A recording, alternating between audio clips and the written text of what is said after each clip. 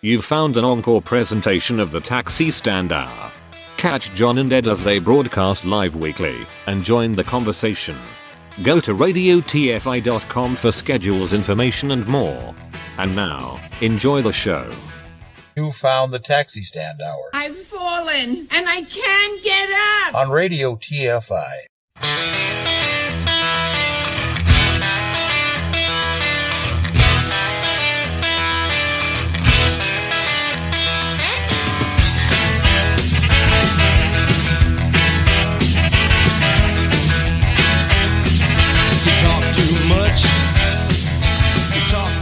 Join the conversation.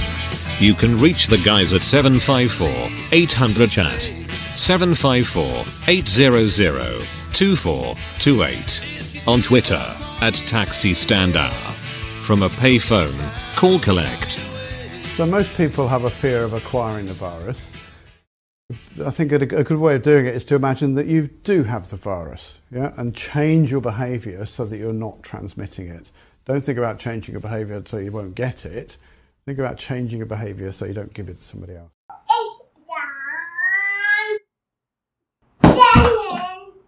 Good morning, everybody. I bet my buddy there thinks I wouldn't make it back in the seat in time. He was betting money on it. I called Vegas. Anyways, good morning, everybody. Thank you for joining us. You are listening to the Taxi Stand Hour on Radio TFI and on the Radio TFI streaming network. That is, as soon as I can get it up there on the network. From the Northern Command Studio in Eagan, Minnesota, I'm John Shannon. And from the illustrious Radio TFI executive headquarters, the Gleaming Tower, it is the one and only Ed Van Ness. Good morning, sir. Good morning, kids and kittens. As always, we trust you've had a fantastic week. Here we are this second week in May and our second Sunday with a single-digit date. That means nothing to anybody, just something I noticed looking at the calendar. But it is May. We're rollicking, rolling our way towards summertime. 50 degrees felt cold the other night. It doesn't take long to make that adjustment. But we welcome you aboard, and we got some stuff we're going to talk about today. I don't know what any of it is, but we're going to talk about some stuff. John, how are you? Oh, I'm about as good as my arthritic body can be, to tell you the truth. All right. I don't. Go ahead. I don't know. I honestly do not know how having arthritis can go from like, it's okay, yeah, I know it's there, okay, whatever, to son of a bitch, every step hurts like a mother. Wow. Yeah, exactly. So it was good. It was to the point where it's good. And then to top it all off on Friday, last ride of the day. Now I start my morning at about 6 o'clock, a little after 6 o'clock every morning.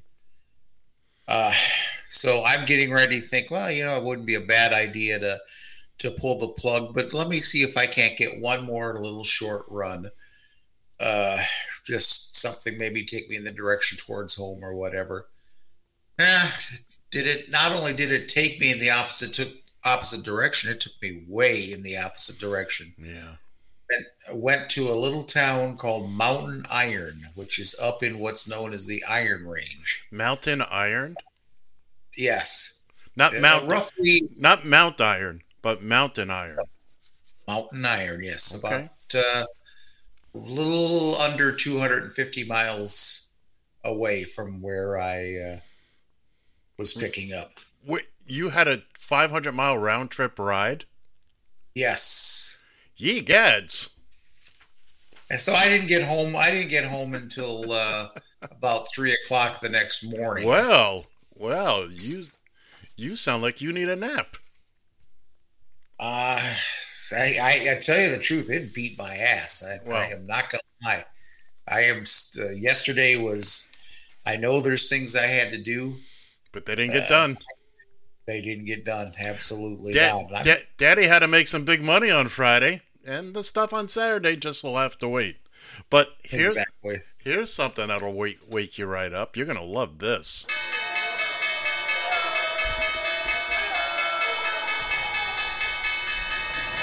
It's the Radio TFI Stock Market Watch.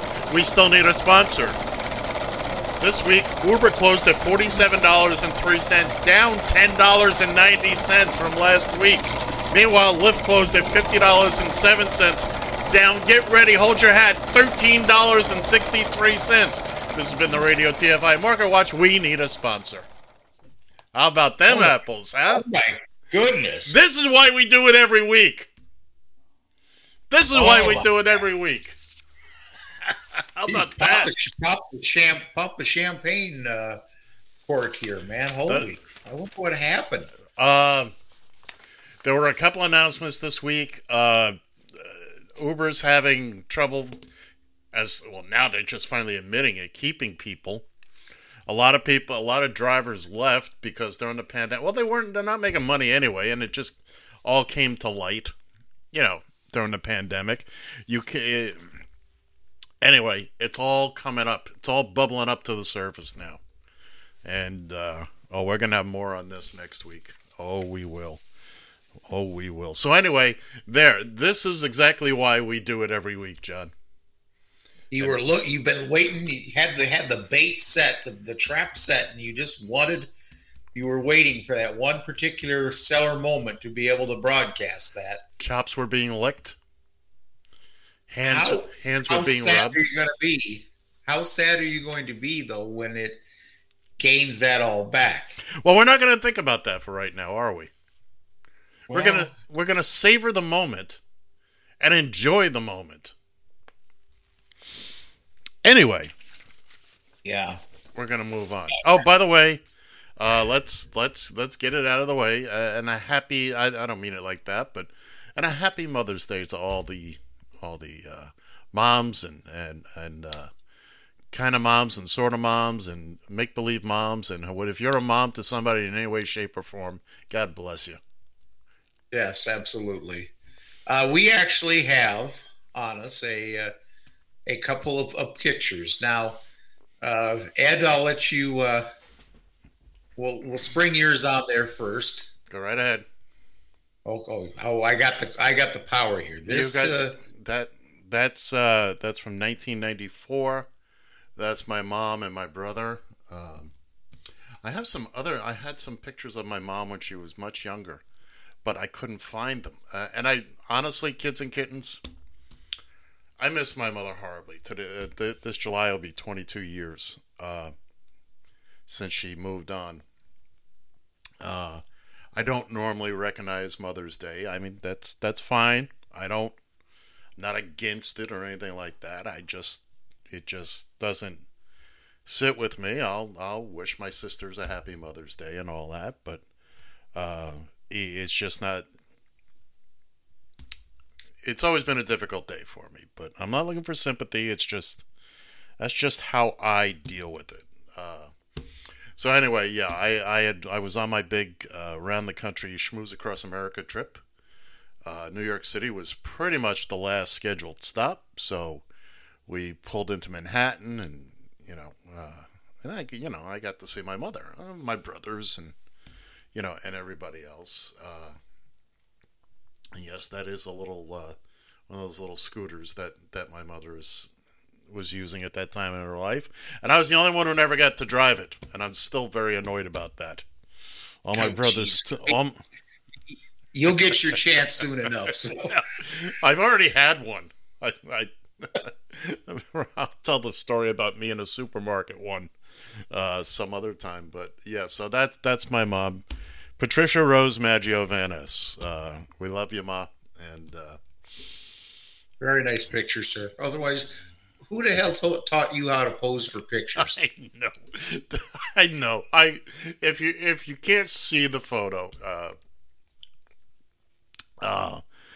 my buddy Harry took the picture, and of course this was before cell phones and all that. We were still using real film. So we didn't know at the time that my eyes were closed. My eyes are closed in the picture. And I got to You're tell you, either sleeping or stoned, one of the others. Yeah. I missed that shirt. That was one of my favorite shirts. I couldn't fit into it now if I wanted to, but also, if you can look at the photo, I'm wearing a watch. I haven't worn a watch in like 15 years. Who needs one? But anyway, and of course my brother Ray, he was still NYPD at the time. So, Well, now this one. Seeing I lost my mother when I was 11 years old, so I unfortunately don't have a picture like that as an adult. With that would be really nice to be able to come up with something like this. Yeah. So I thought I would go to the other extreme here. That is me. I tell you something. The sexiest ass you could ever possibly imagine there. But that was me. I'm assuming. Well, I was born in February of '63, so I'm assuming I could have been in that either 1963 or the early 1964. But I'm thinking, yeah, that was probably 63.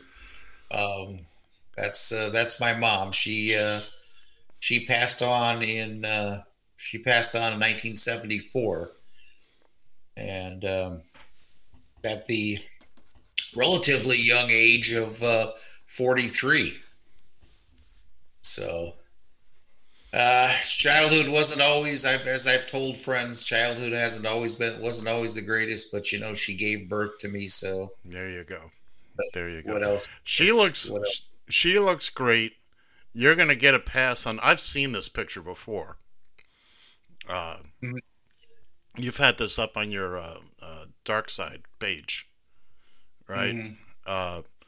Yeah, a cute butt for who you are at the time, but the hairstyle hasn't changed now, has it? Not a whole lot. And I can see a little stubble of a mustache there too. Yeah. Well, I've always said my father died 2 years before my mother did, and the only thing I inherited from him was male pattern baldness. So. Yeah, happens in the best of families. So anyway, your mother's gorgeous. My mother was fantastic, and we, speaking for both of us, we miss our moms. Something fierce. Absolutely. All righty. What do you say we get this stuff? There you go. Thank you. You're welcome. Get this off of here. Let's get this train out of the station, if you will. Yeah. Could we? Yeah. Chugga, chugga, chugga, chugga, chew, chew. Before I get really into the meat and potatoes here, there is one thing I wanted to clean up from last week. I accept your apology. Apology for what? I don't know. I'll take it though. So, just before we went off the air last week, I didn't have time to talk about this particular individual and that symbol that he is. Well, let's describe it for the radio audience. For the radio audience, that is Jeopardy contestant, and now for the life of me, I gotta quickly. There he is. I gotta quickly remember his name here. Hate that. This Jeopardy. So anyway, go ahead. I was filling in. I'll read the story here. So a group of 467 alleged former Jeopardy participants issued an open letter on Medium on Wednesday, I'm assuming that's a couple weeks ago, demanding an apology from the show producers for not catching a Jeopardy winner allegedly flashing a white power hand gesture. A recent contestant has caused concern among Jeopardy viewers for two separate occurrences, and we as former contestants feel we need to speak out against the messaging these choices communicated, either intentionally or unintentionally, by the contestant, Kelly Donahue. And implicitly by association, the producers of Jeopardy, the story said. So anyways, so he puts up this symbol, which I guess was confused. I didn't even think of it. Of course, I didn't see when people were flashing this symbol, and I didn't even associate it with white power when I first saw it. It was like somebody had to explain it to me that was right. Well, let's describe the photo. He's standing there and he's holding up his three fingers: his pinky, his middle finger, and the finger whose name shall not be spoken. Oh, okay. The ring finger. And the ring finger. All right, fine. Have it your way. Give it a real name. So he's standing there holding this up, quite proud, beaming quite nicely. And, of course, a bunch of people jump to conclusions based on probably recent events. Now, John, in the article there, it does explain what he was doing. Yeah, it was. He is a three-time winner, three-time champion. That is correct. Well, that's why he was. I mean, that's what he explains it.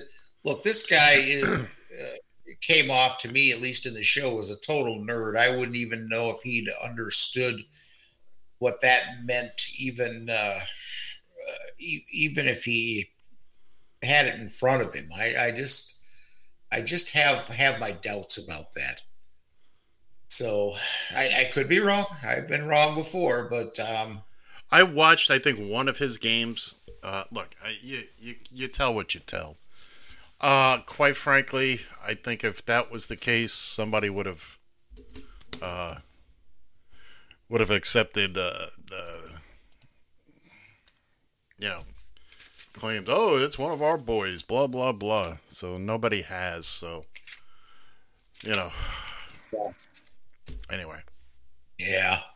Anyway. So I think that he probably caught a little undue slack, but these are different times we're in right now, and people are sensitive, and this will bring me right into one of the things that caught my attention here, and I tell you something. Now, you and I have had our conversations about how you feel about Benjamin Crump. For the listeners' sake, why don't you just give us the Reader's Digest version of how you feel about Benjamin? I think he's a scam artist. I think he's an ambulance chasing punk who would be well suited to spend a bunch of the money that he makes off these poor families on learning how to enunciate and speak properly. I think he's a buffoon. He's a goon. Mm-hmm. And he's an opportunist. And in the lead-in, or in the little subtitle that I put on, I said, white people, are you getting to feel a little bit uneasy about Benjamin Crump? Yeah. Yeah. And so, well, okay, so I'll ask you, does he make you feel a little uneasy? He makes me feel annoyed. Well, he first came to my attention long before he hit the national spotlight, because he's from South Florida. Right. Okay, so I saw this goon early on. And you can sit there and argue and say, well, the way he speaks really shouldn't have any bearing. But it's not just the way he mangles the English language. It's just a whole general feeling about, I just feel opportunist. And I've said this before, I'll say it again. Al Sharpton is the same way, but at the very least, he's got standing as a pastor, as a man of God. Okay, and he brings some bit of comfort to families, etc., etc. And don't get me wrong, Sharpton pretty much invented this game. that Crump is playing right now. Back in the 70s and 80s, Sharpton was all over New York with this. And he was very political at the time, too. He was trying to run for various offices. And I just feel Crump is just that. He's an opportunist, ambulance chasing. That's the vibe I get. That is exactly the vibe I get, and I can't shake it. I cannot shake it. I want to. I see him on the screen, and I will turn off the volume because he's got nothing I want to hear.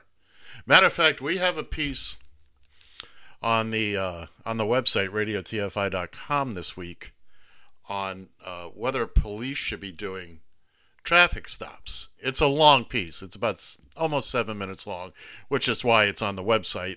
Take a look at it. It's from ABC News. But as I was editing it, because I will always watch or listen to the entire piece, John doesn't do that. He sees a headline, he slaps something on there. But there was Crump a couple of times. And I left it in because I didn't want to rip up the integrity of the piece. And, I mean, I could have edited them out quite easily. But I decided to leave it in. But boy, oh boy, it was painful for me personally to, and anytime I see or hear him, it's just, and there's nothing personal. I just think he's an opportunist. And I don't think he truly is there for the best interest of the families. Because he shows up every time there's a major incident. Okay?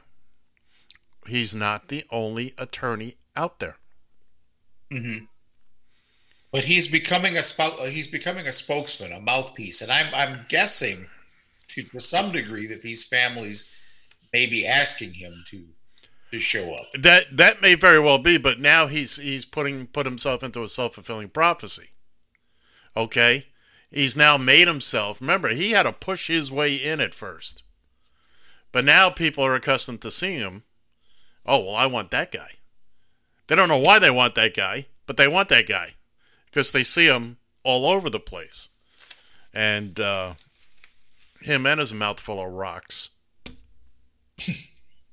Look, the thing of it is Ed, he is a very intimidating looking individual to begin with. He is not. He's a punk. No, I'm sorry. I think that whatever he's saying, his presence is people are listening. I don't care how he's saying it. Oh, I don't doubt that people are listening. No. Don't misunderstand. I don't doubt that people are listening to him. Okay? This is my take on him. I think people should not be listening to him. That's my opinion. But if they choose to, that's on them. Well, my point in this, in even bringing this up, is that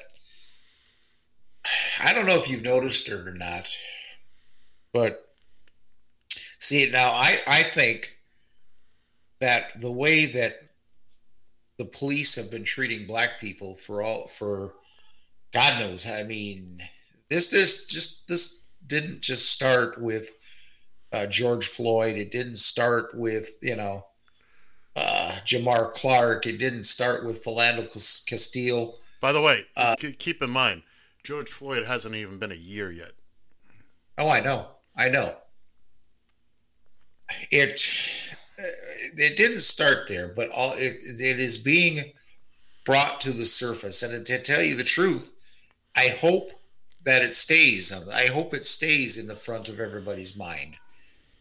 I hope that this time that when they talk about police reform, that it actually means something will be done about it this time instead of the next latest and greatest tragedy comes along and we all of a sudden put police reform in the way African Americans are treated by the police being put on the back burner. That's been one of my fears with this, is that all of a sudden people are just they'll move on to something else. Nothing really got done, but they're going to move on to something else. And I think one of the things that that Benjamin Crump may be good at, regardless of how you feel about him.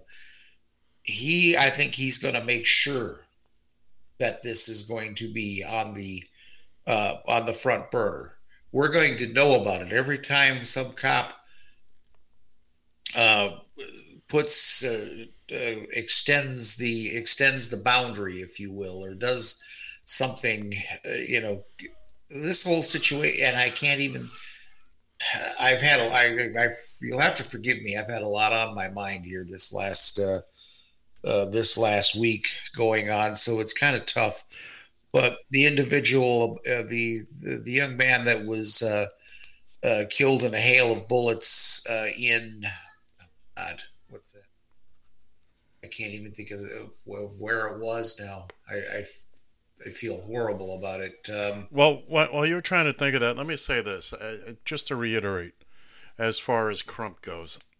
I'm not questioning his effectiveness. I'm questioning his motives. If he can make a couple bucks off of this, and again, I apologize because, like I said, I didn't take notes. I barely had any time to do any type of real show prep this week. But him showing up in these situations, showing up with Breonna, showing up with the situation with George Floyd, showing up here with Dante Wright when he was killed.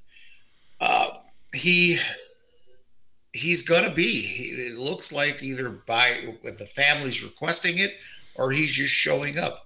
I don't know if he's making what money he's making off of this. It's a long con. It's a long game. Well, that could very well be. No, that very well is it.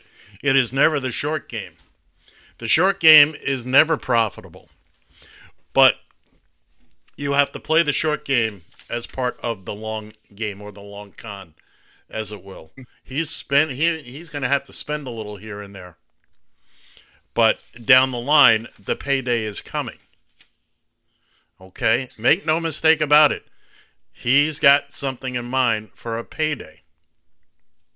Yeah. Okay? So I don't doubt that he's a lawyer. That's what he's doing. He's out to make, he's not a lawyer. He didn't go through law school so he could do everything for free. Again, John, I'm not questioning his effectiveness. I'm questioning his motives. Well, but that's my point is that, okay, I don't know. I think that he could probably find another type of law to practice other than civil rights. Wait a minute. Where's a bigger stage? Where's a brighter spotlight right now? Okay, if all of a sudden he turns up in a situation where like they had in Mexico, where that train bridge collapsed, and it looked, if there was a ton of money to be made there on lawsuits and what have you, I think there's probably going to be more money to be made in a situation like that if you're a true ambulance chaser. He is specialized right now. Okay. Look, you can't run all over the place, but be that as it may, you're the one that put it in the promo. You're the one that put it in the tease, and I believe you did that just to rile me up. Something had to get your hackles going. What? It's Sunday. It's 10 o'clock. That gets me worked up, for goodness sake. By the way, at some point later in the show, Keith Olbermann is back with a fresh new commentary. I know John's excited about that. Looking forward to that. Definitely looking forward to that. Let me just close out on this whole thing with Ben Crump. And like I said, I apologize again for not coming more prepared with this. But whatever his motivations are, I don't necessarily care what his motivations are. He's not costing me any money. You don't think so? No, he's not. At least hasn't yet. He will. If he can keep this issue on the front burner and keep everybody aware Shaletta posted a picture on her Facebook feed yesterday, which I thought was interesting. She mentions in it that she is every time the police have in this case it was a black woman that was pulled over. She's slowing down. She's having a look. She's making sure everything to this point in time is okay. Excuse me. I think that that's important to keep this on the front burner. No question. I don't disagree with that. As an old fat white guy, I don't disagree with that. We need to be held in check. Yeah, well, ain't that the truth? But I think that Benjamin Crump is going to be effective at doing just that, keeping that on the front burner. And it's not going to be comfortable. It is not going to be comfortable for us old white people who don't really like to look in the mirror and look at maybe how we've treated black people over the years. Well, it's certainly not going to be comfortable listening to that mush mouth. Well, like I said, I don't care how he sounds when he is stating the case. Let me in that vein. Let me. This was from Ari Berman on the Twitter. Excuse me. Bruce Bartman, a white guy in Pennsylvania who illegally voted for Trump on behalf of his dead mother, got 5 years probation. Crystal Mason, a black woman in Texas who voted on supervised release when she didn't know she was ineligible, gets 5 years in prison. There are two justice systems in America. But that's part of the overriding problem, just exactly what you're talking about. There's, okay, this has to do with voting issues, but the woman made what's essentially an administrative mistake that could have been easily corrected, and she's getting 5 years in the joint. Meanwhile, the white dude intentionally committed voter fraud that they're all screaming about. Let me play devil's advocate on that. Was this two different states? Yeah, it was two different states. Yeah, I mean, we have to account for the fact that the laws and the punishment may be a little different. Okay, but this... And I'm just playing devil's advocate on that. I'm not trying to agree. But this goes along with what just happened in Georgia, what's about to happen in Texas, what just happened in Florida with signing...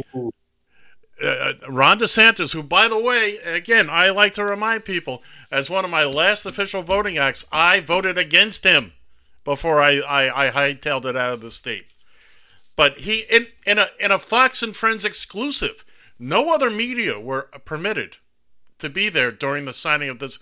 This is a bill that affects, 14 million people in the state of Florida, and they gave it a TV exclusive to Fox and Friends. No other media was permitted to cover this. And by the way, the new Florida law is going to implement new drop box limits, which will make it more difficult to vote. More work. It's going to be harder to get mail ballots. New limit on delivering other people's ballots. A ban on universal mail ballots. And new mail vote ID rule. And more rights for partisans, more power for the governor, a harder line on registration groups. They are doing everything they can to make it difficult for lower income Democrats. The people, instead of trying to win people over, they think it's easier just to shut them out completely. That's right. You're absolutely right. Remember, you only need one run to win a baseball game, so why go to the trouble? Why bring on heavy hitters that can knock the ball out of the park when all you got to do is chain up the door and don't let the opposing team in? Right. And you win by default. But this is the message that needs to be spread. Well, yeah, but unfortunately, now we're at a point, and again, we're kind of drifting here, but it's still the same basic subject. You're right. It is. You've got these Republican-led states who, by the way, a red state and a blue state. Just because once every 4 years a TV network colors a state blue or red does not mean everybody in that state is a Democrat or a Republican. They just happen. It could just be a bare majority that votes that way. Okay? Not everybody in Florida is a Republican. I promise you that. I promise you that. Matter of fact, the old Broward County Commission, when I was dealing with them with Uber some years ago, there were 9 members on that county commission, only 1 Republican. But then again, Broward County was very Democratic. But, you know, this gets into the whole, the Republicans are trying to get, you know, we got stuff we're going to play regarding all that. But getting back to where we were, John, I mean, I'm not saying what Trump is doing isn't necessary. I'm not saying he's not effective. I'm saying I don't like him. I don't trust him. Well, the thing is he makes me feel uncomfortable, and that's why I brought it up there. He makes me feel uncomfortable. Oh, it took you a while to get there. It was a long trip to get there. Jesus, my nose has just been itching like crazy. Yeah. He does. He makes me feel uncomfortable. But I'll tell you something. I need to feel uncomfortable. I think that there are many white people that need to feel uncomfortable. John, and damn it, if this man can do it, I'm all for it. John, if you want to feel uncomfortable, buy underwear that's 3 sizes too small, okay? Okay. You don't need to be uncomfortable. You're very much aware of what's going on, okay? You're in the gosh darn epicenter of it right now. You're uncomfortable enough.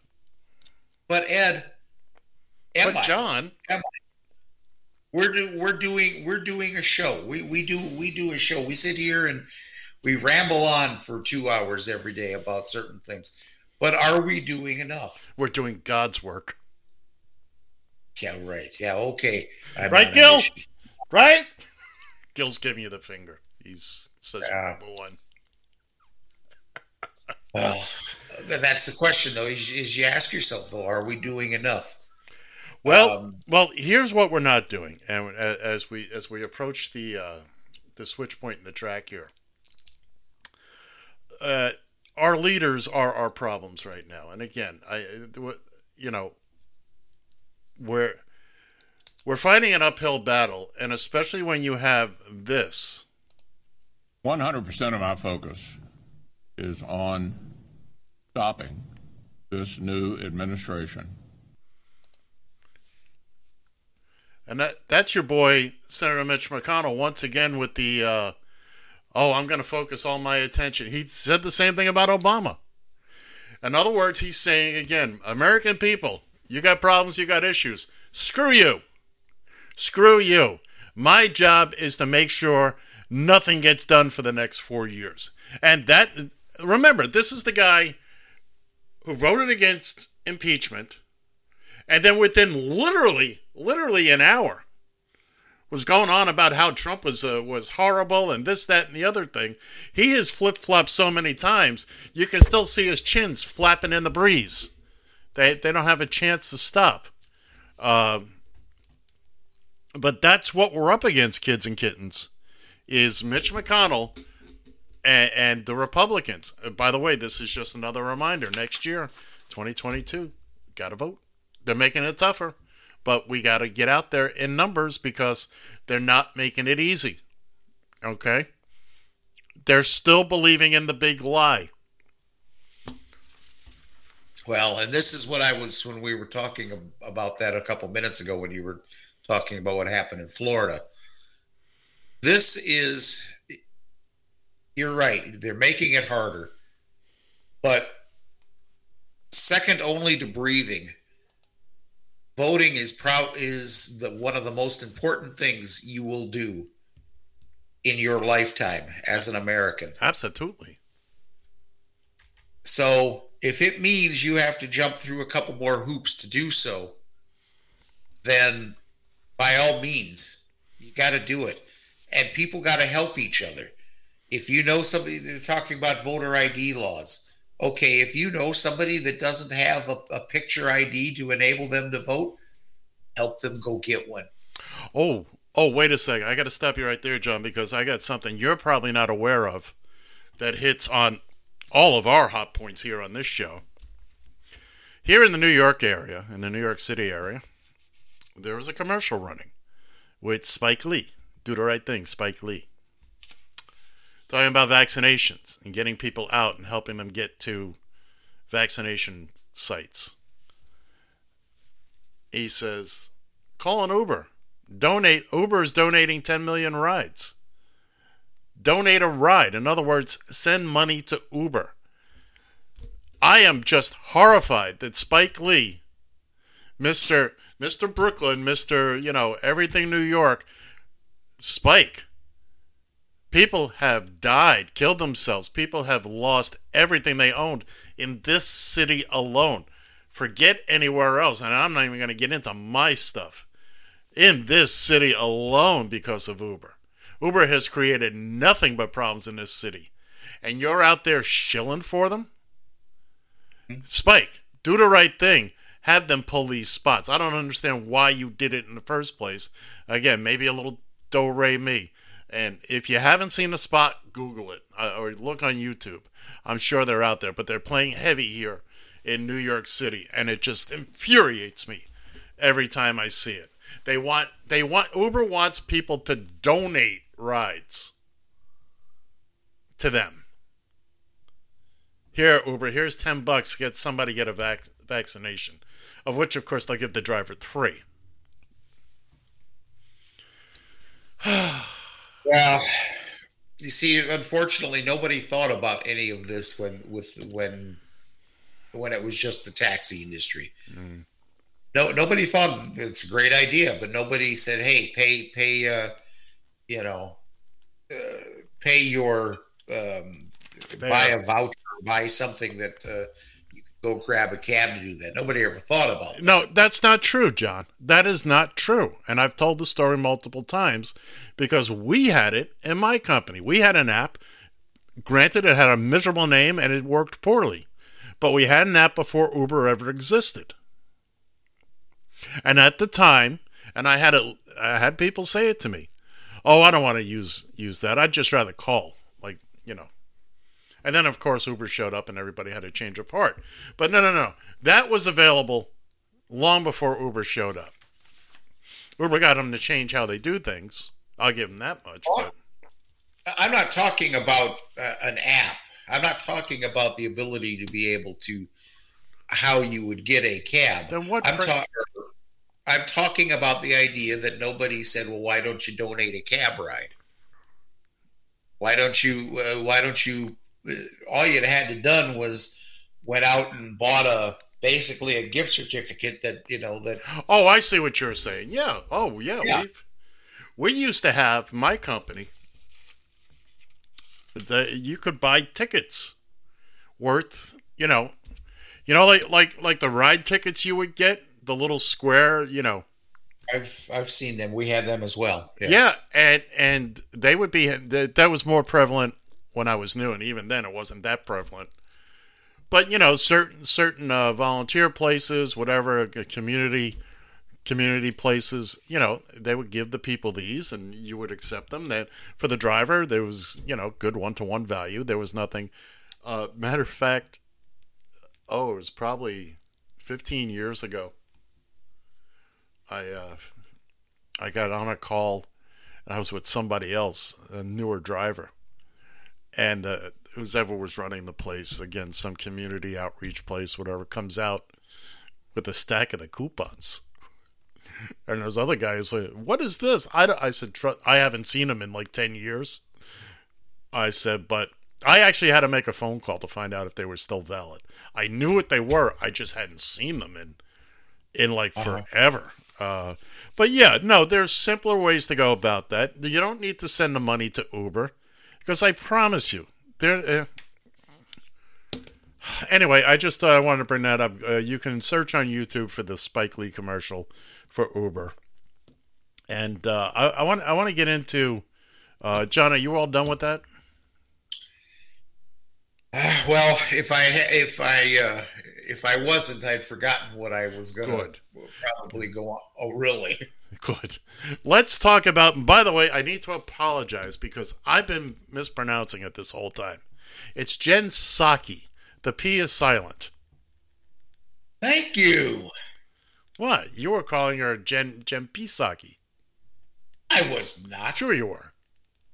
You're full of shit. That may be, but it doesn't change the fact that you were calling her that. Sorry. So anyway, earlier this week, Miss Psaki, as her good friends like to call her, Jen, was taking questions in the briefing room. Imagine that, the press secretary taking questions. Can you imagine? So somebody, one of the goons from Newsmax, prompted her with a question, and just listen to how she handles it. It's just beautiful. And again, for those of you listening audio only, you don't need the picture for this. For former Obama administration officials that are now in this Biden administration, and the president's relatively light schedule, there's a growing perception that this is really just the third term of President Obama. What do you say to people who say that? Who were saying that? Who's saying that? You hear that a lot in the media. Who in the media? Different people. Like? Well, there was lots of questions about when you had Japanese Prime Minister Suga here on the one and only so far in-person bilateral head of state meeting. It was Vice President Kamala Harris who greeted the Prime Minister. Many people found that odd. She's already taking independent one-on-one calls with key allies like Prime Minister Morrison and Justin Trudeau. So I just want to get your reaction to people who question that. Well, it's hard to react when I don't know what people you're talking about. I will say that the president met with the Prime Minister, as you know, and had a full meeting, a full press conference afterwards, and they even shared a meal. So, and the president has had dozens of conversations and calls with world leaders, and should be no surprise that the vice president is also playing an important role, engaging with and having discussions with foreign leaders. It's more so than other vice presidents have. How so? I'd love to see the data. If you want to present that to us. Provide you with that sometimes, and would love to get your. Jen Psaki kicks ass. Oh yes. I love that. I love that. People are saying who, which people. This is what they let Trump get away with for 4 years. Everybody says, who's everybody? I've gone through this myself in my own life. People, oh, well, this guy says, which guy? Which guy says this? Oh, I don't know. It was somebody I talked to. Who was it? I don't remember. You don't remember, then it didn't happen. Period. I couldn't find the audio or the video to download on that, and I don't know if it was on at the same press conference, but it was the same reporter who was grilling her. I think it was on Wuhan. It was on Wuhan. Yeah, we made an editorial decision not to put that one up. Where she told that particular that same reporter told that she told her basically, I think you've had enough time now. I think you've had more than enough time. We're moving on. Yeah. I thought that was classic. Well, I like the fact that, when she's answering questions, she's not in attack mode, but that's her strength. That's her superpower. She stands there, she looks at you, she gives you that. It's not a big bright smile. It's not press secretary Barbie. Or anything like that, and then waits for you, lets you finish your question. If it's a legit question, she gives you a legit answer. And I like the fact that she went after Newsmax. She didn't go after them. Who says this? Show me what you're talking about. Newsmax and your OANs and your Foxes, they're just looking for gotcha questions. They're laying out a big old general trap, and they want her to say something that they can tear apart and break down and say, oh, they said this, like no hamburgers, or one hamburger a month. By the way, did you know that Jen Psaki probably is not going to be at her position much longer? I thought I saw something like that. Yeah, God, how about I hate to see her go? She's been one of the best press secretaries that I can remember in recent time. Yeah, she's. I like the way she speaks. I like the way she handles things. Very level tone about her. Yes, that's a good way to describe it. Very even tone. Very okay. She's not wavering. She's not going too high, too low. Exactly. You're not going to get her goat. Speaking of goats, and what you do with them in the middle of the night, here's everybody's pal, Miss Lindsay. Just say to my Republican colleagues, can we move forward without President Trump? The answer is no. I've always liked Liz Cheney, but she's made a determination that the Republican Party can't grow with President Trump. I've determined we can't grow without him. All of these people, like Herschel Walker and all the people you just named, are attracted to the Trump Republican Party. Economic populism, America First agenda. If you don't get that as a Republican, you're making the biggest mistake in the history of the Republican Party. Jeez, it just kills you. I mean, Lindsay has really gone. There seemed to be a little smidge of hope for him after the insurrection and all that. Yeah. He's okay. I'm done with Trump. Now, he's down there playing golf with them, and this, let me reinstate something that I have said this, and I'm ad nauseum here. Ed has come out and he has said, I am a Democrat, and for the most part, I am too. But I have voted Republican. I voted Republican. So have I. As recently as George W. Bush. I will tell you something right now. I am, other than being an opinionist, if you will. Who, somebody you? Somebody just sits here and flaps my gums on this show, flaps my gums on Twitter. Yeah, exactly. But more importantly than that, I am a voter. And I promise you, listen up, Republicans. I have a couple of Republican friends here and there. As long as the Republican Party continues to go down this path as being the party of, instead of the party of principles, it is the party of Trump right now. Trump has hijacked this party, and these sheep. You want to talk about calling liberals sheep? Yeah, you frickin' Republicans! I'm telling you. It's like Trump is the Pied Piper, and you got a bunch of rats that are following. Ask yourself this: have you ever seen, with any other president, before or since, his followers, his people? Do you remember people walking around wearing flags as capes for Kennedy? Or Roosevelt? Or Reagan? Do you remember anybody? Do you remember people painting the sides of their boats? With all this? This is a cult, people. This is a cult, and you'll all come to regret it one day. All I'm saying is, as long as the Republican Party, and I don't care how good the candidate may be, but as long as the Republicans continue to profess their loyalty to the biggest con artist in modern history, you'll never see me vote for another Republican. And speaking of Republicans in the state of Florida, let's find out what's going on with little Marco. In the days and weeks leading up to January 6th, Donald Trump repeatedly stoked conspiracy theories about the 2020 election, directly resulting in the deadly terrorist attack on the Capitol that killed 5 people.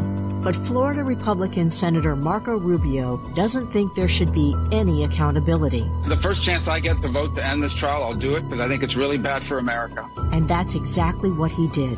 At the start of the impeachment trial, Marco Rubio joined 10 other Republicans, including seditionists like Josh Hawley and Ted Cruz, in voting to immediately end it. That's a position too extreme for even the 39 other Senate Republicans who voted to proceed. Marco Rubio swore an oath to defend the Constitution. He betrayed it. Vote him out in 2022. Hashtag traitor. Yep, there you go. And again, I'm proud to say I had nothing to do. I voted against him as well. And I would continue to vote against him. Here's what drives me batty. These people have actually shown us who they are. Lying, two-faced bastards. Who do nothing but kiss Trump's ass. They've shown us this. They've gone back on everything they've said. McConnell's the worst at it. And like we said earlier, and it bears repeating to hear him say it. 100% of our focus is on stopping this new administration. I mean, there you go. That says, just like with Obama in 2009, screw you, America. I'm going to hold everything up. There were 400 bills sitting on his desk. How much legislation died because he just wasn't going to let it happen? Why does this one man have this much power? It just goes back to what I was trying to say earlier here, folks. Voting is probably the second most important thing you'll do in your life as an American. Oh, voting. I thought you were talking about boating. Voting. Oh, with a V. Oh, wow. That's all the difference in the world. Well, thank you. That was my best Emily Latella. What's all this about eagle rights?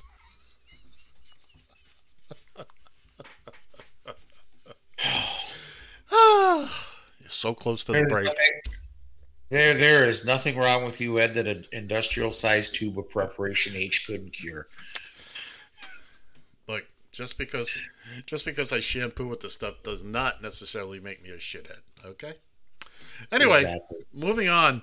Ryan J. Riley tweeted this. I don't know if you read about this guy.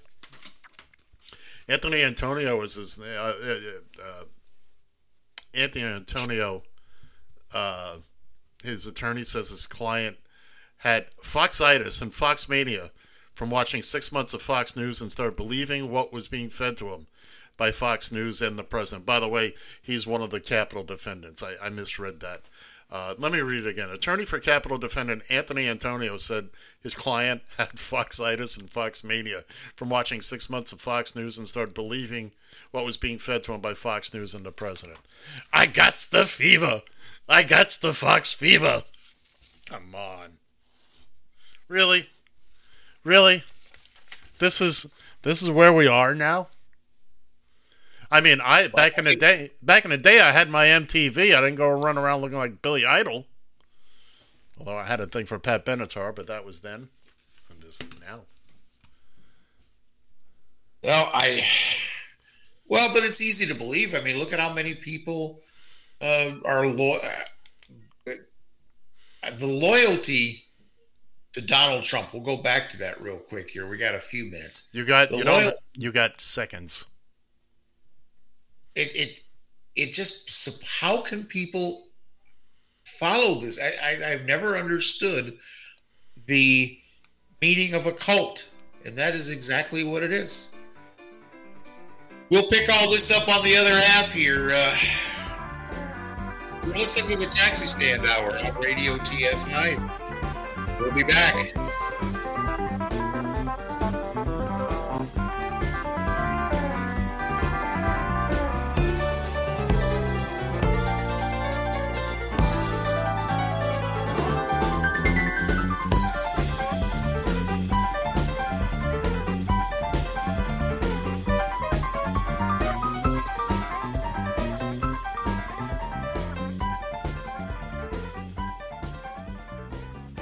TFI. You found the Taxi Stand Hour. The worst talk radio I've ever heard in my life. On Radio TFI.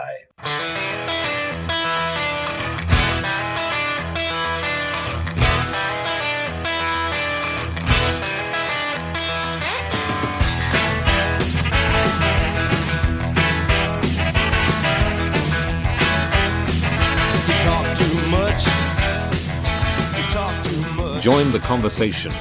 You can reach the guys at 754-800-CHAT, 754-800-2428, on Twitter at Taxi Stand Hour. From a payphone, call collect. So most people have a fear of acquiring the virus. I think a good way of doing it is to imagine that you do have the virus, yeah, and change your behaviour so that you're not transmitting it. Don't think about changing your behaviour so you won't get it. Think about changing your behaviour so you don't give it to somebody else.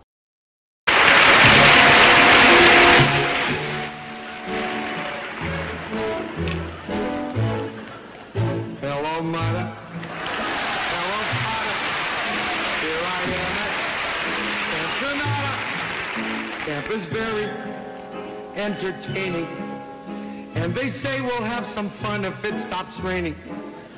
I went hiking with Joe Spivey. He developed poison ivy.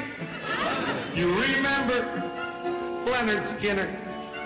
He got ptomaine poisoning last night after dinner. All the counselors hate the waiters, and the lake has alligators. And the head coach wants no sissies, so he reached to us from something called Ulysses. Now I don't want this should scare you, but my bunkmate has malaria. You remember Jeffrey Hardy? They're about to organize a searching party. Take me home, oh my father, take me home. I hate Granada, don't leave me out in the forest where I might get eaten by a bear. Take me home, I promise I will not make noise or mess the house with other boys. Oh, please don't make me stay. I've been here one whole day.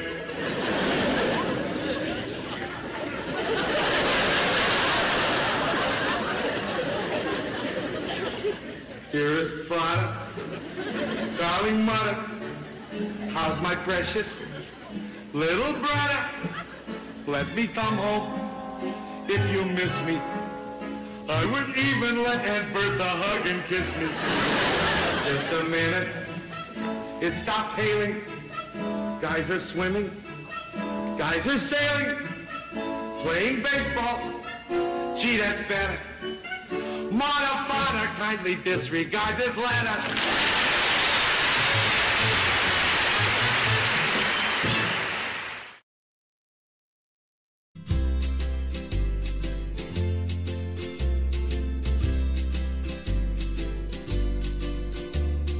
M is for the million things she gave me. O means only that she's growing old. T is for the tears she shed to save me. H is for her heart of purest gold.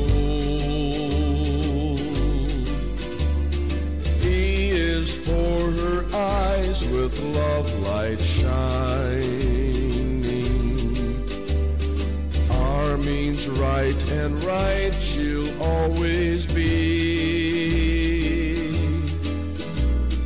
Put them all together, they spell mother, a word that means the world to me. M is for the mercy she possesses. O means that I owe her all I own.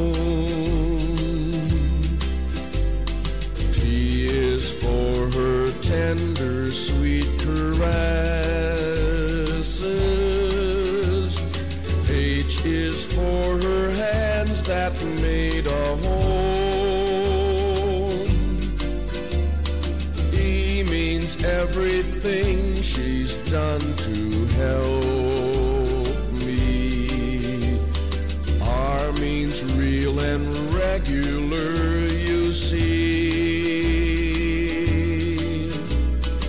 Put them all together, they spell mother, a word that means the world to me.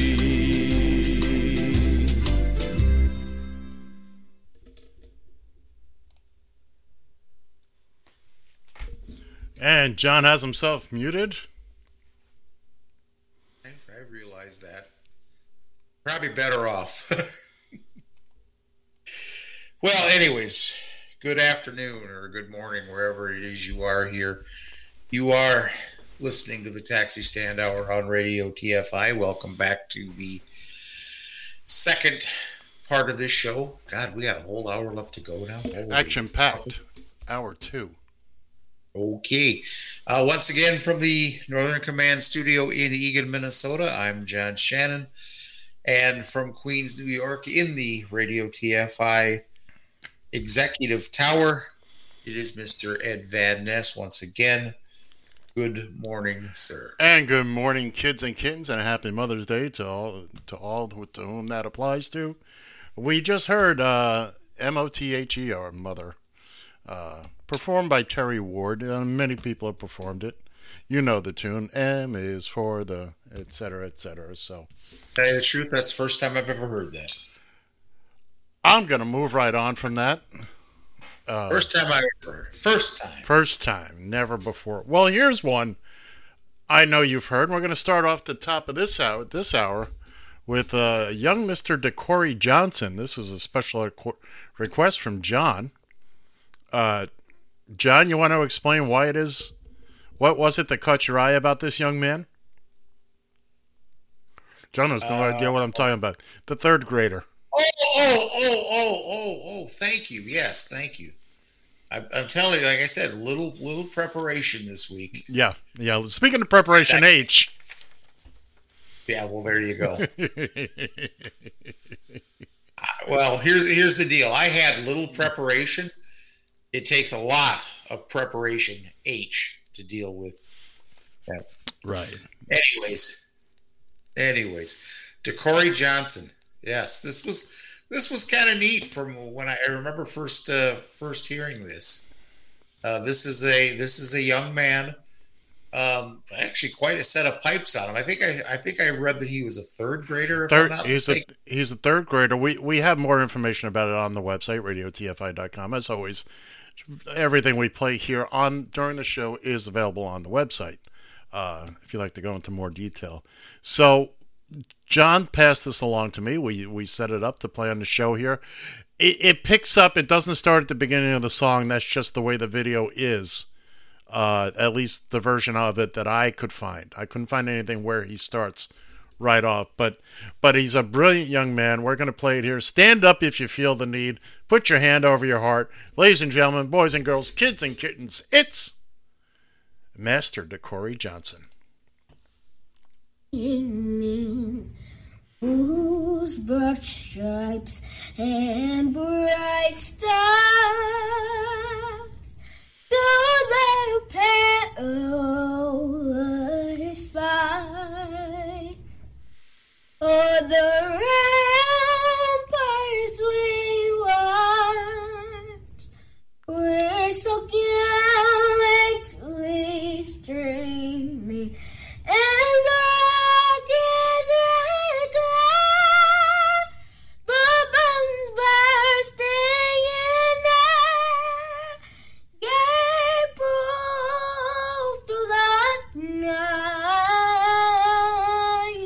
that our flag was still there.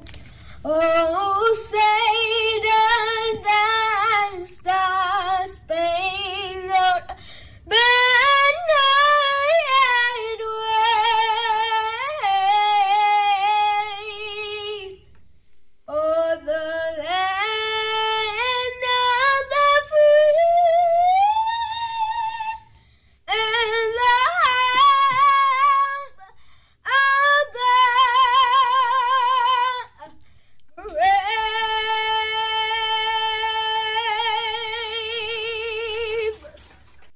what a talented young man.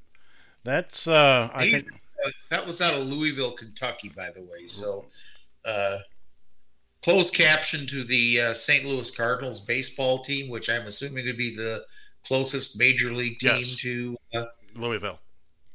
Hey, get this guy, get this young man in your stadium for the national anthem. Well, I can tell you what's going to happen. I'm going to try to find the full version that starts from the beginning, because we do play the national anthem daily here on Radio TFI. It's early in the morning, but we play it every day.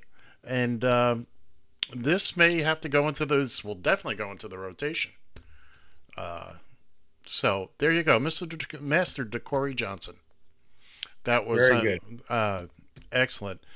Now, for by the way, just for those who weren't who didn't have the benefit of the video, this young man is singing this over basically a phone. This is how you used to get your announcements in school. It's the school intercom. Yeah, school intercom, but it was basically through the phone. Is right? That's the microphone. That's the microphone. Yeah, right. So he's singing this for all of his school classmates. Forget just the third whole grade. School. He's a third grader. Yes. So a fabulous job nonetheless, and didn't crack. Voice didn't crack once either. No, it was very, very, very moving. Now, moving on to somebody who is not a third grader, but has been well missed around these parts for the past couple of weeks. Are you ready for this, John? Because you salivate over this guy like I salivate over John and Ed versus the spread. 20 weeks to go, by the way. 20, or is it 21? Something like that. John and Ed versus the Rubes, or something like that. John and Ed and the Rubes versus the spread. What did we decide on? Doesn't matter. We'll have something. We'll figure something out. But we're going up against the Rubes. There's no question. Rubes. Well, we've settled on that. So anyway, you ladies and gentlemen, boys and girls, because we can't get enough of them, and we know you can't either. The one, the only, Mr. Keith Olbermann. This is Olbermann versus the Republican coup of 2025. We know right now that the Trump Department of Justice spied on 3 Washington Post reporters and illicitly seized their phone records and tried to seize their email records because they had reported on the Trump campaign's conspiracy with the Russian ambassador and spy Sergei Kislyak. This is a newly discovered direct, naked, and brazen attack on the Constitution of the United States, and everyone involved in making it happen, especially the then Attorney General William Barr and Trump itself, must be prosecuted immediately. We also know right now that the Trump-infested Republican Party is accelerating its purge of those who have stood up to the fascist in exile at El Balago, and that the next head to the political guillotine will be the House Republican Conference Chair Liz Cheney, to be replaced by a soulless, sleazebag chameleon named Elise Stefanik, who will support anything, including the violent overthrow of the government of the United States, provided that there's something in it for her. A psychotic vote audit continues in Arizona, may last until July. Voting suppression and even voting nullification legislation has passed in Georgia, has passed in Texas, has passed in Florida, and this all adds up to the same thing it has added up to since the January 6th attempted coup. The Republicans are now willing to end democracy in this country just to maintain their own goddamn power. Every step is an attempt to bring Trump back, to keep people from voting against Trump, to nullify their votes if they do, to elect a Republican House that will again move to ignore a Democratic presidential victory in 2024 and install Trump as dictator. Yet to this point, President Biden and the Democratic majorities in the House and the Senate have done nothing to stop this. Vaccination and the economy are priorities, of course, but they will not mean much in a Trump fascist dictatorship in 2025. Democratic majorities are now guaranteed for only 20 more months. Biden and Pelosi and Schumer and all of us must decapitate the new Republican plan to destroy freedom, and we must do it now. Because for Trump, for Republicans, for fascism, for dictatorship, January 6th was practice. It's a scary thought. Yes, indeed. Yes. Well, I got a better idea. He said to decapitate the Republican, whatever it was he was, how he described it. I just say let's just go out and decapitate a few Republicans. I think. That's as appealing as that is, and I have a list of my own. Then we just become them. Well, this is true, but sometimes you have to. I hate to say it. Sometimes you have to play along, beat them at their own game. Well, let's look back at January 6th. If that wasn't the eye opener for a lot of people in this country, no matter where you stand politically, you've got to be able to see what is transpiring here. People are being fed buckets of lies, especially the big lie. And, speaking of the big lie, you know that the Cheeto in charge, or the former Cheeto in charge, still a Cheeto, not in charge anymore. The Cheeto not in charge has a website now from the desk of Cheeto in charge, where he's blogging now because he can't get on any social media. Well, they tried to open a Twitter account. I saw that. And they shut that bitch right down. They shut it right down. Facebook is basically telling them, we'll get back to you in about 6 months. Now, for everybody out there screaming about First Amendment, that doesn't apply to a private company. Exactly. Facebook, Twitter, Instagram, all of them. If they don't want you on their site, they don't have to have you on their site. Period. See ya!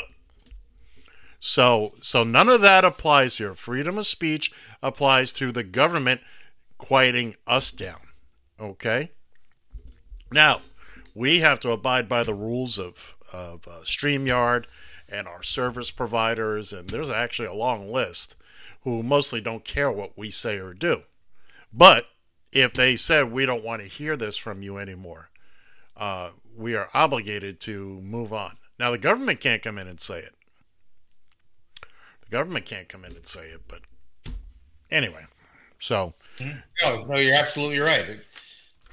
When people are boo-hooing because, it's free speech, it's free speech.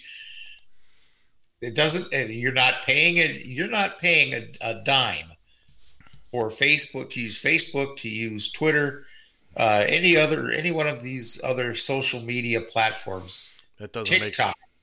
That doesn't make it free. Yeah, exactly. By the way, it's not free. You've got ads. You've got. No, but I don't have to pay. No. I do not have to pay out of pocket. The worst thing that happens with Facebook is if I do a search on something for the next 2 weeks, I see Facebook ads. Well, that's how you pay. Yeah, that's how you pay. I don't care. I just scroll right on by it. And that's what they want. They want people who don't care, because you're still being inundated with these ads. That's how you pay, but that has nothing to do with free, quote-unquote, speech. That's got nothing to do with that. It's a private club. We could make this private. We could put this behind a paywall and all that good stuff, and you have to agree to all of our terms before you can listen to us. As of right now, nobody has to pay a gosh darn thing to hear us ramble on. The apps are free. The website is free. There's no barrier to entry. Again, we are looking for a sponsor for that stock market report because John just can't get enough of that. That's actually a boxing bell. Oh, no, it's not. The boxing bell is different. Anyway, so, but yeah, we do have to keep an eye out because January 6th was no fluke. Look at what happened for 4 years leading up to it. Civil discourse broke down. I mean, we're just at each other's throats. Civil discourse is gone. Forget about broke down. It's gone. Yep. And it's gonna take. I don't even think that the healer in charge, if you will, the one and only President Joe Biden. I don't think that he can even bring us together, to tell you the truth. Well, he's got a better shot than numbnuts. But the problem is that, well, look, it's a whole media thing. Even Fox has admitted that their lawyers in court have admitted that you shouldn't be taking anything the nighttime hosts say as the truth. It's all opinion. None of it is based in fact. Of course, people don't want to hear that. They, Tucker gets on there and Hannett and Buckethead, and that's my tag. Quit stealing my tag. Anyway, we got one more piece of audio video that we're gonna play here, as always, Chip Franklin.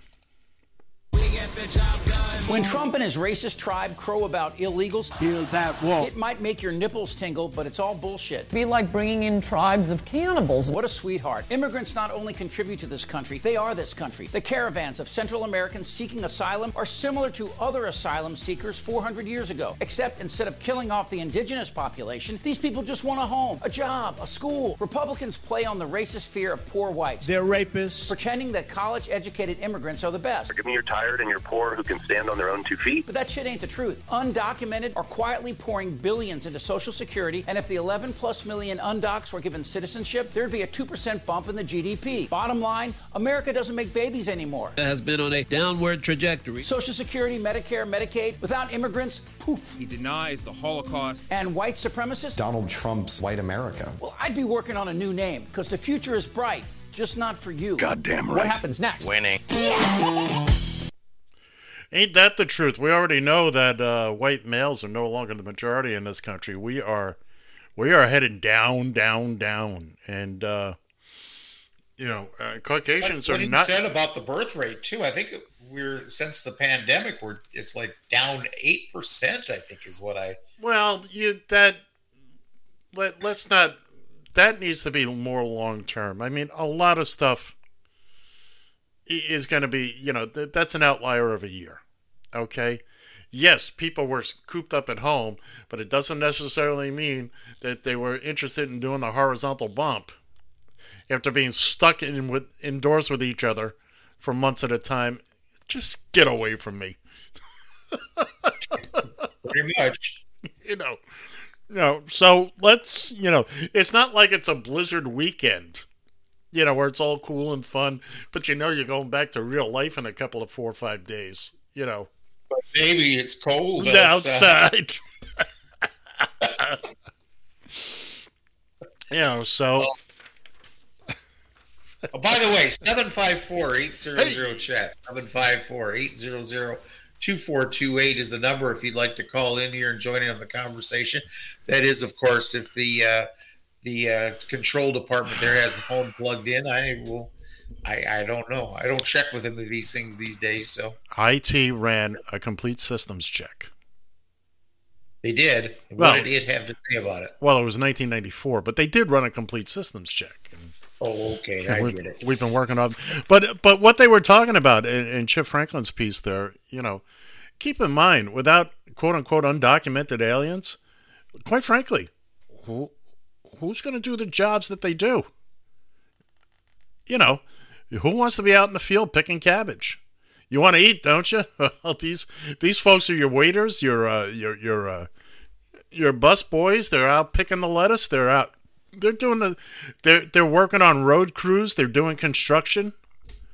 The system needs to be adjusted somewhat, to be sure, but if that number 11 million is even close to being accurate, that's a lot of people who right now we need to get into our system. Of course, the Republicans don't want that. Why? Because many, many men of them would vote. Go ahead, John. How would they vote?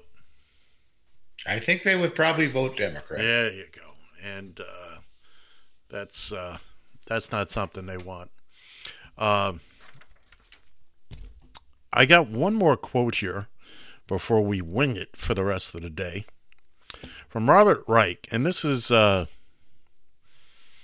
speaking of companies that don't pay their people well and complain and complain and complain. and don't want the minimum wage to be raised. He said this is not complicated. If you can't afford to pay your employees a living wage, you do not have a viable business model. And that goes to your Ubers and your Lyfts and every other outfit that still wants to pay people $7.50 an hour, or whatever the current federal minimum wage is, $8.15, $8.25, whatever it is. You can't, even if it's $10 an hour, that's for a 40-hour week, that's only $400 before taxes, before deductions. You know, that's good if you're a high school kid. But what high school kid is working 40 hours a week? Well, and they're saying I saw something about Lyft and how their drivers are supposedly making bank now these days because of the shortage of drivers. The amount of the business hasn't picked up. So what that means is these drivers are having to put even more miles on their cars if they want to see it, if they want to see this business. Oh, by the way, Uber is aggressively. I keep getting emails from Uber. Come back and drive. You shut me out. Why would I? Now, I have no intention to, but this is where they are desperately. They're desperate now. And we put it up on the promo this week about how. Look, they're desperate for people. They will take anybody back now. They will take virtually anybody back because they never did background checks or nothing like that. And things are going to start falling through the cracks is what's going to happen. Things have always fallen through the cracks. Well, I was going to say even more so than before. Things are you'll see that some of this stuff will start all of a sudden vehicles that might not have been roadworthy at one point in time. You're going to see more of those that are be coming back. That's one of the other things why Uber is losing drivers to begin with, is the fact that these people that 2 years ago went out and bought brand new Priuses, all of a sudden they're finding that they are kind of like what we said. They're starting to fall apart. Brand new Prius. 2 years of driving, it's already got 150,000 miles on it. Nothing stays new forever. As I said to more than one driver over the years, when they would get into when I would have to put them into my quote unquote oldest cab. Oh, this thing looks like a piece of garbage. Well, just remember, A, at one time it was brand new and everybody wanted it. B, it was the sweetheart of somebody's eye. And everybody wanted to be in this car. Every junker you see out there was new at one time. But you're right, John. We all pointed this out. What's happening now, apparently, where Uber loses about 94% of their drivers every year. A lot of the drivers that had never stuck around long enough to really see the effects on their cars. The ones that are now stuck in that system and can't get out. Now they're seeing, like we always, you see the long-term effects when you're using the vehicle every day for months, years at a time. When you start putting on that 70, 80,000 miles a year, you start seeing, okay, things, I'm seeing plenty of Uber cars out here in the streets of New York with bumpers falling off, tape on them. And it's yes. And the city would never let a taxi cab look like that. Never. But it's harder to catch the Ubers. So, and they don't. Well, how are they? Don't they do some sort of a vehicle inspection out there? Oh, yeah. They do. How the hell are they getting through this vehicle? Who's doing it? Got me. What it means is that you can get by. I think they're inspected 3 times a year or twice a year. I forget. I was told that, but I forget. But remember, you only have to. Your car only needs to look good during that inspection time. Mm-hmm. If you know that the inspection is coming up at the end of May, and you crack a bumper in January, well, hell, you got 3 months to fix that. Yeah. You know. Well, I'm not talking so much about cosmetic appearance. I'm talking about roadworthiness. You know, how are the brakes? How are the shocks? How are the tires? Same thing. You got 3 months. We used to have annual inspections by the county in Broward County. It was not unheard of. The little cab company that I bought at the Independent, and some of the smaller companies in that county were known for on inspection days. Okay, inspections would take about a week. You would have a week to get your cab in there, depending on what company you're with. And it was not unheard of. The smaller companies with 10, 15 cars would keep one set of brand new tires and rotate every car in and put those new tires on, send it to inspection, come back, take the tires off, put them. Oh yeah. We used to take cars off the road for the summer because we didn't need them. So we wouldn't go through the June inspection. There was a June inspection, which, oh no, that's right, it was the month of June. So you had to have it inspected by June 30th. If not, you then had 90 days before they would come and take the permit. So that was the end of August. So basically Labor Day. By then, if we were going to replace a vehicle, we took it off. You could take it off in, December and leave the permit sit empty until August. And then you put a new car on the road, you replace it, and now you're all set for the winter. Oh, there's lots of ways around that. Lots and lots and lots. Lots and lots of ways. I will give our company kudos for this. Now they're now beginning to make cars come in to the shop. Good. Once a month. Well, to start. And they are inspecting these cars, and they're inspecting both the company cars and the owner operators. Good. And the expectations are as high as they should be. Let me tell you that my company, Yellow Cab, they started doing that years ago. And the purpose was because they found themselves every year when the annual June inspection came up. Depending on your car and the age of your cab, some would be inspected in December as well. But the entire fleet got inspected in June. So what they were finding is that they were getting jammed up during the month of June, making all these minor repairs because, drivers don't tell you about stuff. So they started implementing weekly inspections. And it went from 1 to 2 weeks. It varied over the years. I was all for them, especially when I bought my cars, because now you can get a leg up on this stuff. Okay, you got some paint chips missing there. We need to take care of that. And of course, as you got closer to inspection time, it got things ramped up a little bit more. Tires would be changed, lights checked, and all that good stuff. Not only to keep things current, you want everything looking good and operating well on a daily basis, but also when we got to inspection time, which with our company, with the amount of cabs we had, we got our own week. We got our very own week to get things done. I was quite proud of the fact that every year we would have our 15 or so, whatever many cars. I would have them all show up on the very first day of our inspection. Everybody.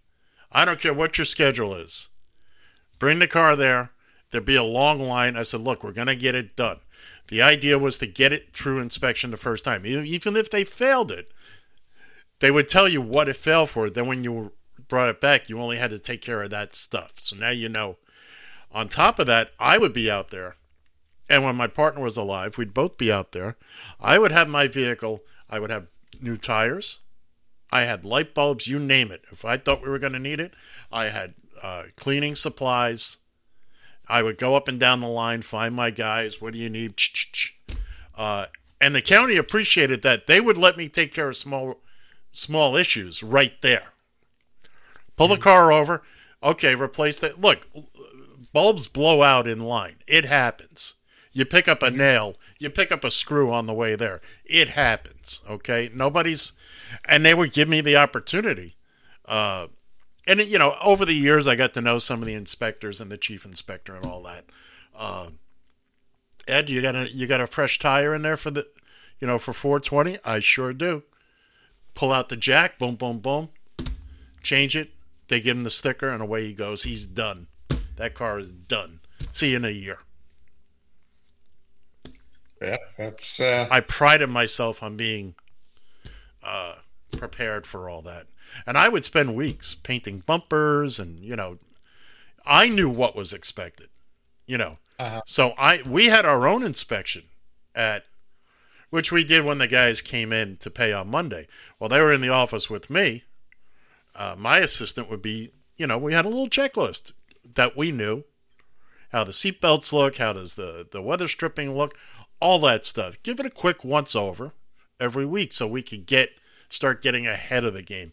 And if your company's going to do that, hopefully they'll get it down to once every 2 weeks. You need the constant inspection because let's face it, guys will not always say something. Oh no. I'm done. No, right now it's just once a month at this point in time. Oh, it's a start. There are people. Let me preface this by saying there are people on the roads though. If they see something that looks like crap, it gets reported. And I won't tell you who that particular. It's John Shannon. Well, I mean, because we did have that problem. We of course you did. It was amazing some of the things I was seeing out there on the road. I'd see guys that were either too lazy or too cheap to do something as simple as put washer fluid in their car. Right. You're wondering how the hell are you seeing out of this windshield? Right. Kind of going like this, trying to get. So yeah, little things like that got brought to the proper individual's attention, and there are plenty of drivers out there who. It's funny you mentioned the washer fluid, because that was one of the few things we actually had to put that in our contract with our drivers. That, because they call me at 10 o'clock at night. I need washer fluid. Find a hose. Put some more. Go to a 7-Eleven and buy a. Oh, I have to buy. Look, that's the one thing. You know what? If you need it, buy it. We always told them, if you need anything, buy it. And if you feel the need, I'll reimburse you for it. But yeah, no, I knew plenty of guys like that. Even when I was just a driver, they wouldn't maintain. They wouldn't say a word. I've told the story about one of our drivers. He had the cab to himself. We never saw this guy but Mondays, and he was an idiot, to be quite honest. He was an idiot. He came in one Monday, and he had parked in such a way we could only see the driver's side of the car. So I'm inside the office collecting money, and my partner Rick is out there. He did the car inspections at the time. And he comes in the office, he says, "You got to come out and see this." So I go out, and down the whole passenger side, this guy must have gone down and hit an icebreaker or something. The entire side of the car was bashed in. Whoa. This was Monday. We said to him, "When did this happen?" Tuesday. Wait a second. You've been driving this car like this for 6 days? Yeah. How have you been working? We told him, since he was the only driver on the car, first things first, you're paying us for the week regardless. You're going to get this all taken care of. You're going to pay for everything, the paint, everything. The body work. You need to take it to Yellow Cab right now. Let them see it. Because this was an unreported, we call them Maydays, an unreported accident. We said, we want no part of this. I called down to the office. I said, expect car XYZ. If he's not there in the next hour to be inspected, call us back. To his credit, we told him, we said, we don't want to see you till next Monday when you come in and pay us. We don't care. Don't call us. Don't bother us. Get it all done. He showed up the following Monday. Car looked beautiful. Everything had been taken care of. He dealt with the company, got the decal. Because getting a car hacked out was a real pain in the ass with this company. And this was one time I didn't have to do it. He says, who do I talk to down there? I said, just roll into the lot. They'll point you in the right direction. I promise you. Funny thing was, not only did they not boot him out of the system, we never heard a peep about it. We never heard a word. You said this was on the passenger side. Well, 90% of your passengers, your customers, get in on that side. How the hell? We don't know. Jesus Christ. I know he had at least $2,000 worth of damage on that car, a minimum. Wow. Minimum. That's crazy. That's crazy. But what was even crazier was that, again, we never heard from the company. The company never said, get rid of this guy or this, not a peep. The car got put back together. He managed to get it done. I don't know where he went. I don't know who he took it to. I didn't care. But the point is, this guy drove this car around for a week like that. Yeah. Never told us. Oh, by the way, once he brought the car back, we fired him on the spot. Did you really? Oh, yeah. We had somebody waiting for that cab, to rent that cab. We fired him. I can't have a guy running around out there. God only knows who he hit, what he ran into. Uh-huh. And as it was, even anytime there was an accident with the cab, anybody whose name is on it gets sued. I still get letters in the mail. Court cases that have been dragging on for years. I've already told the company and their lawyers, leave me the hell alone. Well, Ed, TFI is done. TFI Ventures is done. And a couple of years ago, when I was done with the company, well, have you gone through the official things with the state? No, but there is no TFI Ventures. There's nothing left. Well, you can still be held liable. Come and get it. There's nothing here either. Stop calling me. I don't want any. Look, it wasn't like I was at fault. They were calling me, do you know where this driver is? No. Stop calling me about this stuff. The attorney, I finally had to block his number. And they had somebody else get a hold of me. Stop. I'm no longer responsible for any. All those cars are gone. Whatever cases are out there are out there. I no longer have anything to do with it. But the point I was getting at is they put everybody gets notified. Whether the person that owns the car, the person that owns the permit, the person that you rent property from, everybody gets. I've been named in more lawsuits than almost Donald Trump. Almost, but not quite. Oh, man. No, I did have to take care of one thing. Do tell. That, well, it was something simple. I went and got my, just the middle seats. Uh-huh. Of the cab. The one thing that I made the mistake because I thought, but I loved the car when I first got it. Mm-hmm. It had light interior, light seats, beige colored seats, and I think you even said something about it when. So things got exasperated a little bit when during the COVID scare here, and I was. Spraying. I was doing those designated rides. Uh-huh. So I was going in there after these passengers and blasting everything with Lysol. And now you got stains on your seats. Oh yeah. So I finally broke down, and it was really only the middle two seats. The back seat of the van wasn't because it didn't get as much use. Right. Now I'm going to tell you something. And for all you kids and kittens out there that may be thinking about buying a minivan to use as transportation, and I might have said this to you already, John, either on the air or off.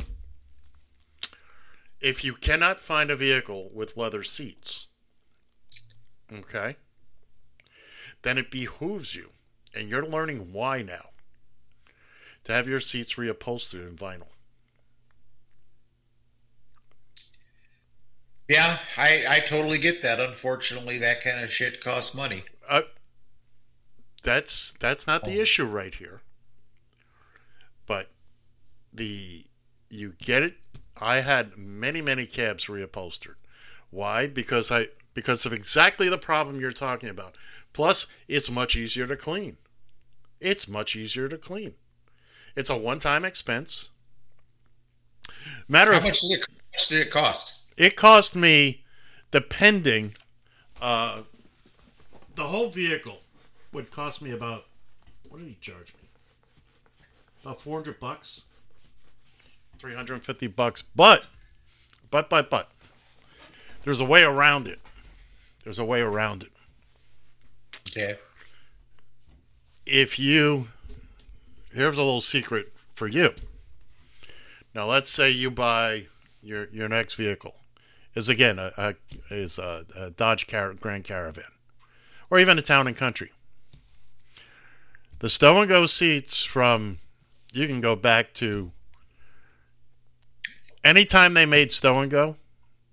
Those seats are compatible. Yeah. So if you can find a wreck that already or just find the seats. And by the way, there are places online you can buy seats. And all you need is somebody to install them. Yeah. I mean, you're going to spend a couple of dollars one way or the other. But in the end, it's worth it. The wear and tear isn't as significant. Cleaning them is a breeze. Odors don't stay attached to them. And I don't mean to be I told you so, but we talked about all this. I know we did. I just bought mats, the same mats I used to buy for my cabs. I bought for my Town and Country. And it cost me a couple of quid, but I'm so much happier with them now because I always liked the way they looked.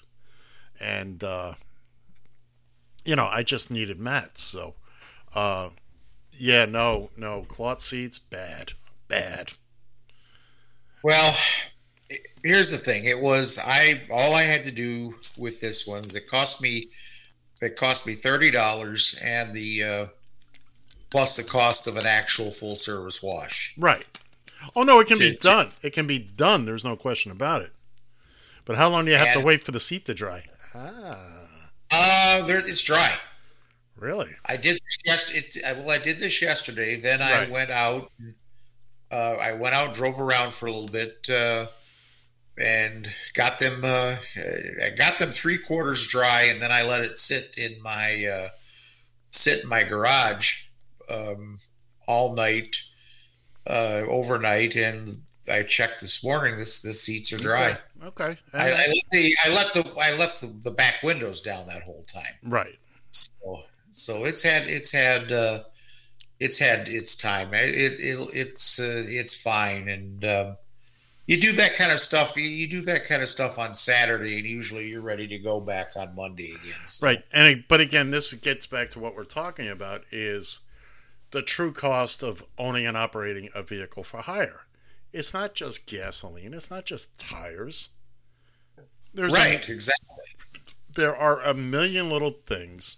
Now, when John purchased his minivan, we talked a lot about it. Why? Because I had already operated like 40 of them as cabs. Believe me, I have repaired things on these vans you will never have to deal with. It happens like once or twice. And, they're very rare occurrences, but I have seen them. Back scratcher. Drives John nuts. But fortunately, again, John, we talked about all this, and, here's what to expect. And by the way, the little flaps on the back seats, have you lost them yet? No, not yet. Good. They're easy enough to find, but they're a pain in the they can be a pain, but they sometimes get lost. I've had people just rip them off. It's and what I'm talking about here is on the second row seats. the buckets that fold into the floor, there are on each side of each seat, there's two little flaps that basically cover the mechanism, the guts of the seat that allows it to fold and all that, move backwards and forwards. So, and it's just a little decorative thing. It means nothing as far as the operation of the seat goes, but if you get an inspector who looks at it and go, that's ugly, that's something that people, our Broward County commissioners, inspectors, used to be so dramatic about this kind of stuff. A businessman could get, it was always a businessman. A businessman could get in your cab, and if he put his leg in just a certain position, he might get a little bit of grease on it. Or maybe he should. Well, maybe he should get off his knees. My favorite one was my old day driver, Lou. Years ago, we used to share a cab, long before I owned anything. He was my day driver, and he always was the one that had to deal with this stuff. So he goes to the inspection, and we had spent, we cleaned the living daylights out of the car. We made sure everything was everything. So he gets to the inspection, and the inspector steps back about 10 or 15 feet from the front of the car. And he goes to fail, and he fails the cab. Lou says, why? He says, well, I can see back under the back of the bumper, underneath, mind you, where the cowl of the bumper, he says, I can see dirt under there. And Lou said, he says, oh yeah, I would hate to run somebody over and have them, lying under my cab going, Jesus, this car's filthy. But that's how dramatic they would be. Well, a businessman could catch his suit coat on this and this. What? Some things were legit and other things were like, are you for real? I mean, are you? I got into a big to-do with an inspector named Willie, and we, over time, became very friendly with each other. But the first time I met him, I brought one of our cabs in. This was when I was an independent company, Central Cab. And literally on the way there, I had picked up a screw in the back tire. So he sees that. I said, well, geez, I just picked it up. It's a brand new tire. It's literally a brand new tire. Oh, well, I said, I can have it fixed, but, no, you got to get it done. I said, and I'm thinking to myself, if the car had rolled up another 1.5 feet, that screw would have been on the bottom. And he'd have never known it. And then, these when we still had ashtrays in the car. We missed one cigarette butt in one ashtray. It had been, they failed it for that when I came back. I said, for real? For real? I mean, and we got into it. And then the chief inspector, who I later again became friendly with, what are you doing arguing with my inspector? Well, your inspector's nitpicking. What do you mean? We don't nitpick. I said, it's one cigarette butt. We cleaned everything out. Look at this car. It's immaculate. It's spotless. Do you think we did all this work and then said, you know what? We're going to leave one cigarette butt in there. Just to test them. Come on, man. Mm-hmm. They failed it. Unbelievable. Oh, that was a day. But good. They're doing inspections. But again, getting back to where we were, all these Uber drivers now that have stuck it out are finding out that you know what, my brand new Prius from 3 years ago, it's ready. The wheels are about to fall off. Oh, exactly. It's and that's where they're losing their drivers, and because they can't afford to replace. And I love the drivers that were coming. Oh God, I'm making $25 an hour. Oh my God, I'm just happier than the pig in slop. Well, you just don't realize that it only.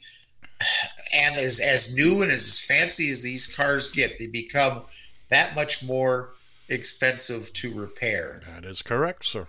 That is. I mean, back in the day, back when I first started driving, hell, I could do work on certain things on a car, but not anymore. Jesus Christ, you need a engineering degree to be able to fix a car these days. Why do you think mechanics make as much money as they make these days? Well, what you've also got to remember, and especially when it comes to the engine, when it comes to the working parts of the vehicle, I'm not talking about like the interior, although you don't do repairing so much anymore as you do replace. You replace entire modules. Mm-hmm. A wrench and a screwdriver really don't cut it much anymore. Right. And again, I'm a guy who spent untold thousands of dollars, hundreds of thousands of dollars on parts over the years. And as we went on, it wasn't just, okay, let me fix this, let me repair that. We got to replace. It's a word I heard a lot. We got to replace. Now, in my case, and with my mechanic, we had made the executive decision after a brief while of working together that in most cases it's going to be better to replace with new. Very rarely did we go with used. There were some used parts we would go with, but for the most part, it was no. We go with new, get the most out of it that we can, and this way there's warranties involved. And let me tell you, the warranties came in handy more than once. But yeah, again, getting back to it, a lot of these Uber and Lyft drivers believe that, I put gas in it, and it's electric, and it's a hybrid, and I'm going to make $1 gazillion. Yeah, wait till it's 3 years old. 4 years old. Exactly. And the engine may be running fine, but your interior is now taking a pounding. Well, these guys are just finding it's not worth it. I can go to McDonald's and flip burgers and make more money. Yeah, well, and again, and probably have a lot less grief in doing so.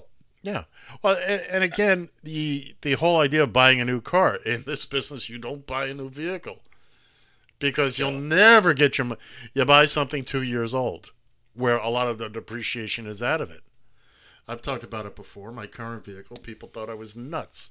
Oh, it's got like 98,000 miles on it. Yeah, but it runs and it's fine. I'm okay with it. I'm okay. So I think I had 64,000 on mine when I bought it. Shoot, I used to buy cabs with 100,000+ miles on it because I'm expecting to get another 250,000 out of it. But Ed, it's going to break down. They're all going to break down. Down.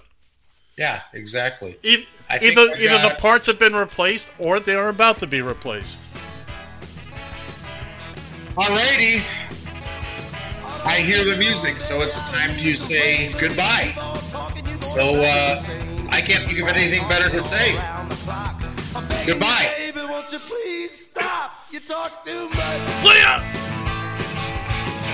I can't believe the things that you say every day.